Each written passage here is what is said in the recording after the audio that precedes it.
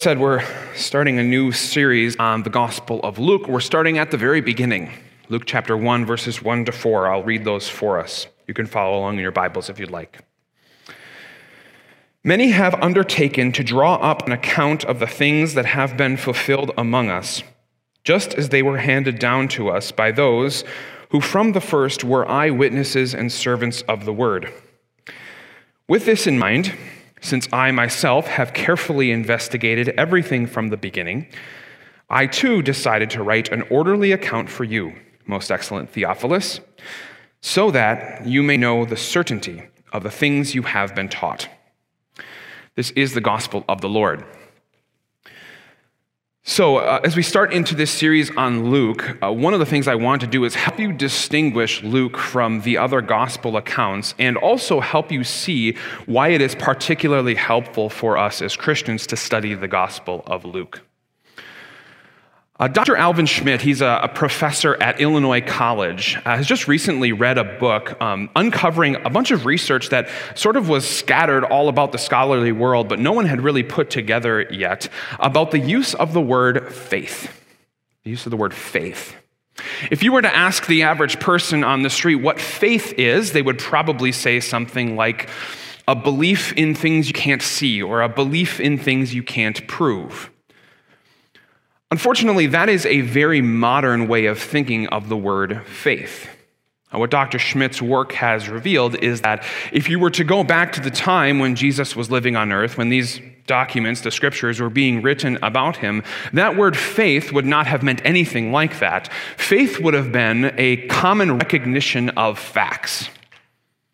So, for example, I would have faith that I could sit on this chair up here and that it wouldn't break underneath me, because I've sat on chairs like that, and I can see that all of you are sitting on chairs like that. And I don't think I'm that much heavier than all of you. Faith is just a common recognition of the facts. It is not belief in something that you cannot see or cannot prove. Now, Christians, they for a second maybe balk at that because they think of that verse from Hebrews that says, faith is being certain of what we hope for and sure of what we do not see.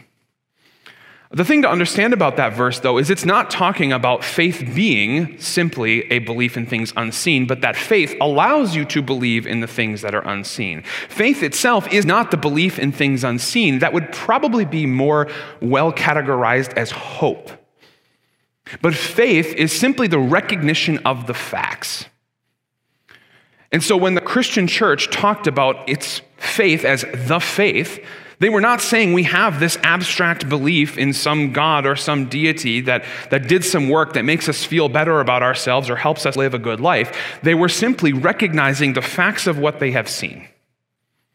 That's why you have people like Peter in that lesson that we read saying they're eyewitnesses. None of this scripture was the prophet's own interpretation. They were seeing things and they were writing them down. And as we'll see from Luke, the same is true. But I think we struggle with this as Christians because we live in the modern world where we think of faith as something that you just believe abstractly, and we really need to divorce ourselves from that idea. In scholarly talk, you call this fideism. It's faith in faith. It's just sort of hoping that things will kind of be good at some point. But what we have in Christianity is an absolute certain faith. We don't just believe abstractly that Jesus rose from the dead. We know it. We don't just believe abstractly that life's going to get better in the life to come. No, we know it because we've seen the facts. If you're a skeptic, or maybe even if you're a Christian and you've never thought these things before, you might be wondering, well, then what did I believe in?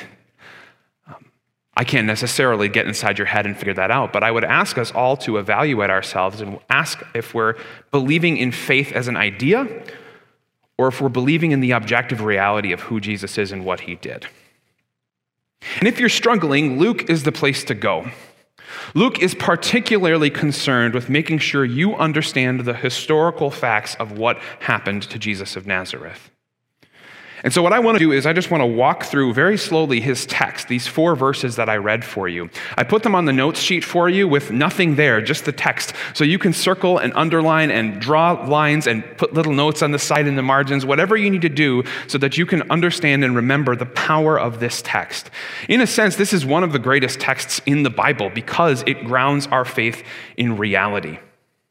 So let's walk through the text together. Luke starts by saying, "Many have undertaken to draw up an account of the things that have been fulfilled among us." The Apostle Luke understands that he's not the first person to write about Jesus. Luke's gospel was probably written about the year 60. Mark's gospel was, again, depending on which scholars you trust, was probably written about the year 45 to 50. So there's already been Mark's gospel that's been circulating through the world, telling people about Jesus at least 10, maybe 15 even years before Luke puts his pen to paper. And Mark is not the only one. The Apostle Paul is writing at this time. The Apostle Matthew is writing at this time. The Apostle Peter is writing at this time. There are many documents that are recounting the facts of what Jesus did and what he said. And Luke gets this. If you remember back to our Destroyer of the Gods series on the text of Scripture and how Christians interacted with the text of Scripture, one of the things that we said was the more documents you put to paper about a certain person, the more possible it is for someone to poke holes in your argument if you're telling a lie. But Luke's not worried about that because he knows the things that have happened are true, they're real, and no one would discount them. So he says, yeah, many people have already written about this, but I'm also going to write about this because it's so obvious, it's so true, and you need to know it, that the more documents we have recounting the facts of Jesus' life, death, and resurrection, the better. He then says that many have undertaken to draw up an account. And this is pretty technical language. The idea would be like taking a witness statement. It's writing down a document, something like we might think of as an affidavit, right? This idea of a document that is going to be legally binding because it is supposed to be completely true. He says many people have already accounted for the facts. They have written those facts down, and I also am going to do that, understanding that. It's an important thing for us to realize. Christianity is not abstract belief. It's not just the hope that some God out there is going to help me. Again, it's the recounting of real historical facts. Luke then says, these things that have been undertaken to be drawn up about are things that have been fulfilled among us. The word fulfilled is powerful because he could have said the things that have happened among us, right? But he says fulfilled because he understands his Old Testament. He understands that there were numerous prophecies, hundreds of prophecies about the coming Messiah, this anointed one who was going to be the Savior of the entire world through the entire Old Testament, which spans 1,500 years of writing and a couple thousand years of history. He says across those 1,000 years of history, the prophecies that were given about the Messiah came true in the person of Jesus. They were fulfilled among us. And honestly, if you're a skeptic of the Bible and you think, well, it's kind of old stories that maybe some people believe to make themselves feel better about themselves, you have to account for this idea that the prophecies were fulfilled. Like I said, there are hundreds of prophecies about the Messiah, but some of them are so ridiculous to think that Jesus just somehow knew about them and tried to fulfill them in order to build himself a reputation, that to believe that the scriptures are just made up stories is ridiculous. The Bible in its Old Testament prophesies exactly where Jesus would be born. It prophesies when he would be born. It prophesies who his mother would be. It prophesies how he would be killed, using a technique for execution that had not even been invented when it was written about. It prophesied where he would be buried. It prophesied that he would come back to life. It prophesied all these things that Jesus could not have possibly controlled unless, of course, he was God. And so you have to ask yourself, how do you account for that? The prophet Isaiah, 700 years before Jesus lived, writes about his birth, writes about his death, writes about his burial. How do you account for that? I'll tell you how I do. God wrote the book, and God came and fulfilled it. to prove to us that Jesus is the only way to be saved. And Luke understands that. And so, even though many have undertaken to draw up an account of the things that have been fulfilled among us, Luke also wants you to understand this, so that you realize this Jesus was not just some fly-by-night teacher or a good moral leader or a vigilante of some sort, but he was the fulfillment of thousands of years of history and prophecy. He then says these things have been fulfilled among us. Among us. He says these things that have happened, they are common knowledge. In Luke's second volume, the book of Acts, he'll tell a story of the Apostle Paul speaking to a governmental leader, and Paul will say, these things that happened to Jesus, they did not happen in a corner. They were things that were common knowledge. Everyone saw him. Thousands of people were there on Palm Sunday as Jesus rode into Jerusalem. Hundreds of people walked past Jesus as he was crucified on the cross. Hundreds of people saw Jesus alive after he came back to life. The eyewitnesses are there. This is common knowledge. And remember, Luke is writing only about 30 years after these things have happened. I mean, think back to the 90s. Do you guys remember the 90s? Do you remember the hairstyles? Do you remember the music? Do you remember the clothes? Of course you do, because most of you were there. It's not that far off. And you remember the big events that happened in the 90s. Well, in the same way, 30 years after this, Luke is writing a document that says, we all kind of know this happened. It happened among us. Contrast that maybe to another world religion like Islam, where the Quran happened in a corner. Literally, Muhammad received a vision while he was away from everybody else. Or Joseph Smith, the founder of Mormonism, who went into a cave and was given the ability to read a text that was supposedly from God that had not been revealed yet. It didn't happen among us. It happened in a corner. But that's not Christianity. Christianity is willing to be critiqued because it knows that it's true. Luke continues in verse 2. He says, these things that have been fulfilled among us were handed down to us from those who first were eyewitnesses and servants of the word. This word handed down is the idea of sort of like you would think of oral tradition. It's the telling of stories. It's bringing knowledge that a generation has to a younger generation. These stories that were handed down are stories that were directly and correctly accounted for as they were given from the eyewitnesses to the people who wrote these things down. And since you have, as the Apostle Paul says in 1 Corinthians 15, 500 of the brothers or sisters who saw Jesus at one time, you have corroboration, right? If you know anything about a court of law, the more eyewitnesses you have, the more likely you are to believe their story, which is exactly what Luke understands when he calls them eyewitnesses. There's not much better evidence in a court of law than eyewitnesses, especially 500 eyewitnesses. And for us, even as we look at the scriptures today, even though we don't know the eyewitnesses personally like Luke would have known them, we have 24,000 copies or fragments of the New Testament that agree with each other in 99.7% of all cases. And those 0.3% of cases where the scripture does not exactly align with other texts that we have of the Bible, it does not change anything of the meaning of the scriptures. It'd be things like typos or two words that are switched in order. It does not change anything about what we know has been written down and handed down to us. We have the words of the eyewitnesses. He continues in verse 3. He says, with all this in mind, that eyewitnesses have already given their testimony, that many people have undertaken to draw up a legal account of what happened among us, these historic events, I'm going to do it too. So he says that he carefully investigated everything from the beginning. Now, in our age, the idea of do your own research is a little bit suspect, but for Luke, it was not. First of all, Luke was a medical doctor. And as we know even today, medical doctors are some of the people with the highest educations among us. This was a man who was brilliant. In fact, you can see it as you read this text in Greek.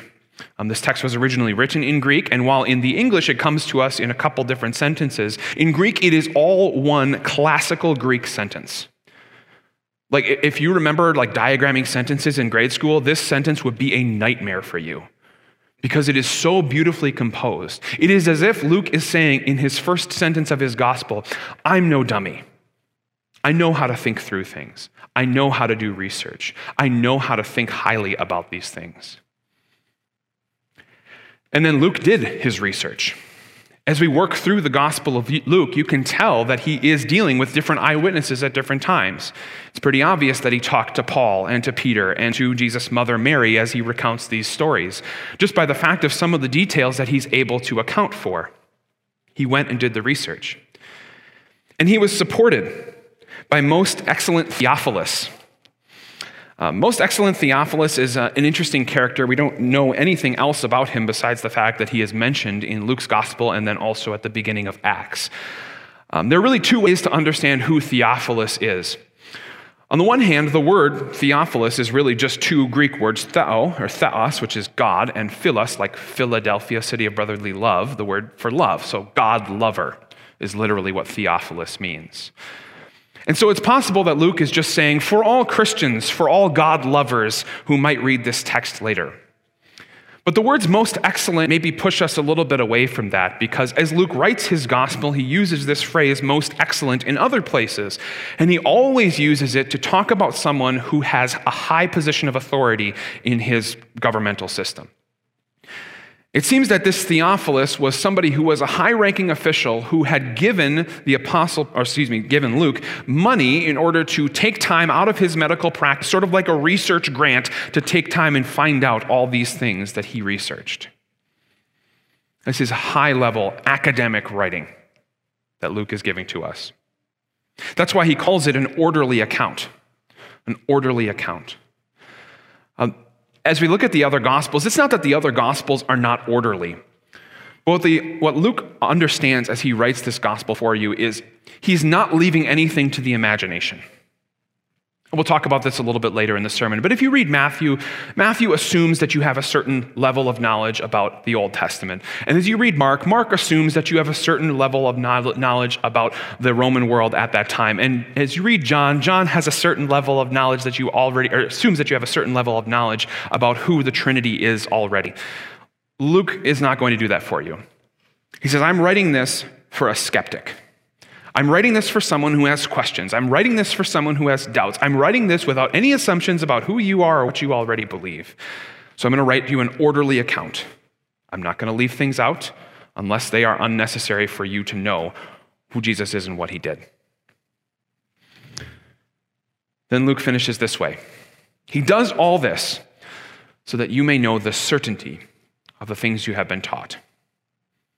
Not just the hope, not just the good feelings, the certainty that this story is real, that it's historical, that it's verifiable, and that it has a claim on your life. And that claim is a beautiful claim.